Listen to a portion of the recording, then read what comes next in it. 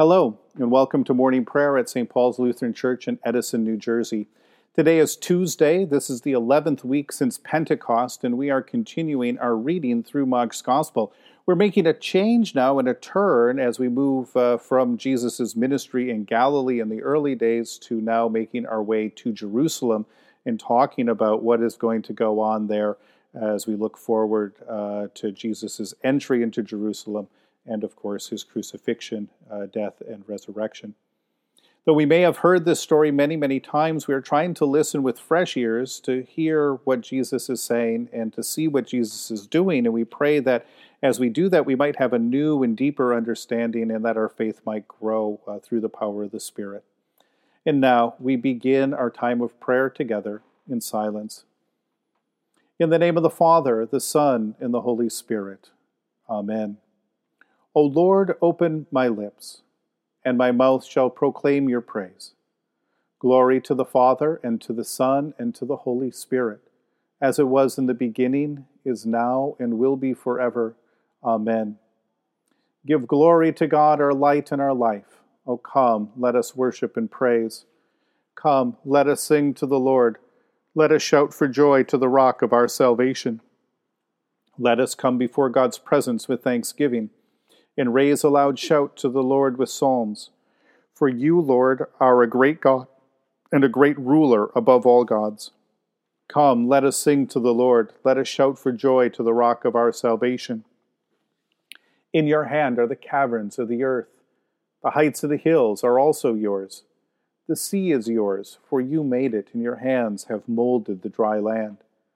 Come, let us sing to the Lord. Let us shout for joy to the rock of our salvation. Come, let us worship and bow down. Let us kneel before the Lord our Maker, for the Lord is our God, and we are the people of God's pasture and the sheep of God's hand. Come, let us sing to the Lord. Let us shout for joy to the rock of our salvation.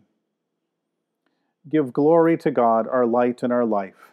O come, let us worship and praise. You have been born anew through the abiding Word of God. The Holy Gospel, according to St. Mark, the 9th chapter, today, beginning at the 9th verse.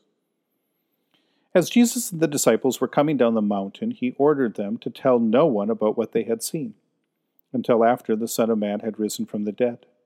So they kept the matter to themselves, questioning what this rising from the dead could mean.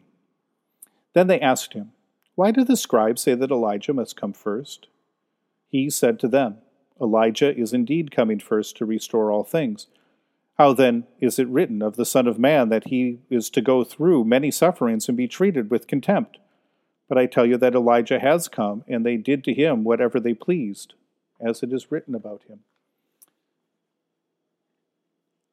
The Transfiguration is an event in Jesus' life that the disciples are told to keep to themselves until after Jesus rises from the dead.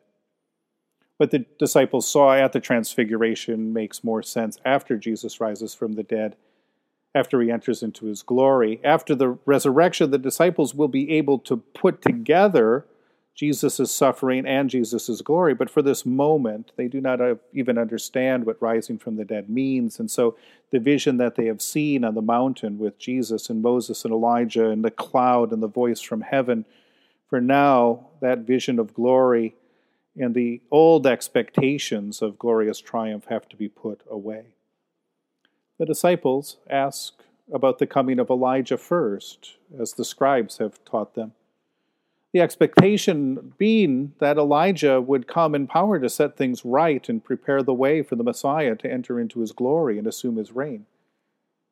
Think about that for just a minute. The great prophet returns, restores all things, and when the people and nation are ready, the king appears to assume his throne. What does that look like to you? If you were going to make a film that would use just that brief part that we talked about here as kind of a sketch of a plot outline, what else would happen? What would fill in? What would it look like? Would you, even in your wildest dreams, have that great prophet imprisoned and then decapitated at the request of a vengeful queen, his disciples coming and taking his body away? Would you have had the heir to the throne, the Messiah, the Christ, crucified? And yet that is exactly the storyline Jesus wants to reveal to the disciples. That is how it will be. That is how it is, according to God's plan, according to what's been written, according to obedience to the will of the Father. From the beginning of this gospel, we have known that John is the great prophet sent to prepare the way for the Messiah. And now we know for sure that Jesus is the Messiah. What has happened to John the Baptist then points us to what will happen to Jesus. He will die, but God will raise him from the dead. In the end, it will be the vindication of the resurrection and the witness of Jesus' own faithfulness to God and God's word and God's own faithfulness to this world and to his people that will tell the whole world that he truly is the Christ.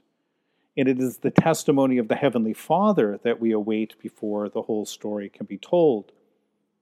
Before we can tell and bear witness to who Jesus is and what Jesus is doing for the world, we have to wait for the first word to be spoken from the Father, for the testimony to come from the on high, for the word of the Lord to say once again, "This is my Son, with whom I am well pleased."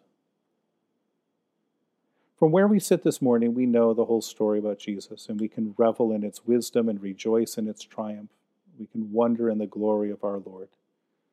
But we also must know that for now, the way of the cross is the way that we must follow.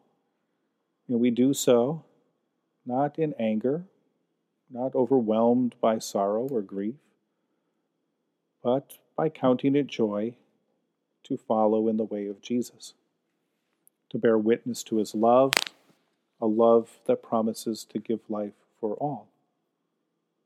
Amen. In the tender compassion of our God, the dawn from on high shall break upon us. Blessed are you, Lord, the God of Israel. You have come to your people and set them free. You have raised up for us a mighty Savior, born of the house of your servant David. In the tender compassion of our God, the dawn from on high shall break upon us. Through your holy prophets, you promised of old to save us from our enemies, from the hands of all who hate us, to show mercy to our forebears, and to remember your holy covenant. This was the oath you swore to our father Abraham, to set us free from our enemies, free to worship you without fear, holy and righteous before you, all the days of our life. In the tender compassion of our God, the dawn from on high shall break upon us. And you, child, shall be called the prophet of the Most High. For you will go before the Lord to prepare the way, to give God's people knowledge of salvation by the forgiveness of their sins. In the tender compassion of our God, the dawn from on high shall break upon us, to shine on those who dwell in darkness and the shadow of death, and to guide our feet into the way of peace. In the tender compassion of our God, the dawn from on high shall break upon us. The Lord be with you. Let us pray. Mighty God of mercy, we thank you for the resurrection dawn, bringing the glory of our risen Lord, who now makes every day new. Especially this morning, we thank you for the sustaining goodness of your creation, for the new creation in Christ and all gifts of healing and forgiveness, for the gift of relationship with others, for the communion of faith in your church. For what else are we thankful?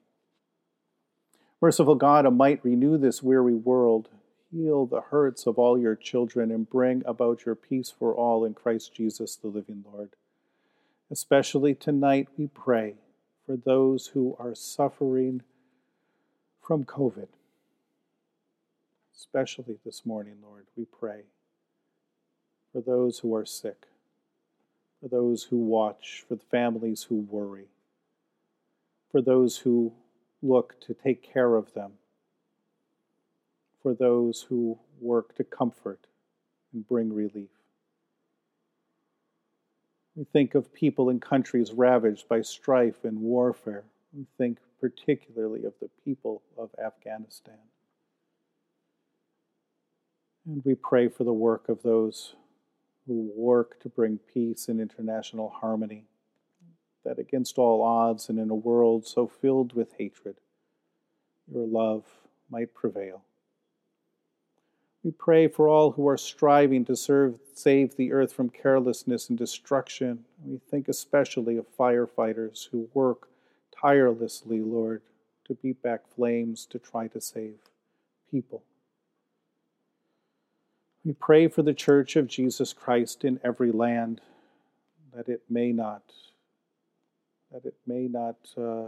lose sight of you, but might bear witness to your light and your love, that it may not get lost in the power of this day, but might humbly follow in the way of your cross, giving ourselves for the life of the world and counting it blessing that we could follow in your way. Almighty and everlasting God, you have brought us in safety to this new day. Preserve us with your mighty power, that we may not fall into sin or be overcome in adversity. In all we do, direct us to the fulfilling of your purpose through Jesus Christ our Lord.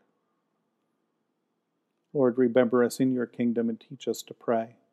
Our Father, who art in heaven, hallowed be thy name. Thy kingdom come, thy will be done on earth as it is in heaven.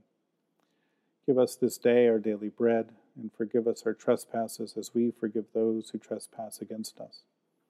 And lead us not into temptation, but deliver us from evil. For thine is the kingdom and the power and the glory forever and ever. Amen. Let us bless the Lord. Thanks be to God. Almighty God, Father, Son, and Holy Spirit, bless you now and forever.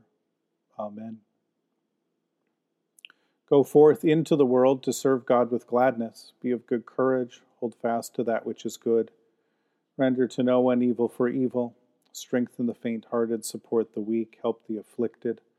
Honor all people. Love and serve God, rejoicing in the power of the Holy Spirit. Thanks be to God.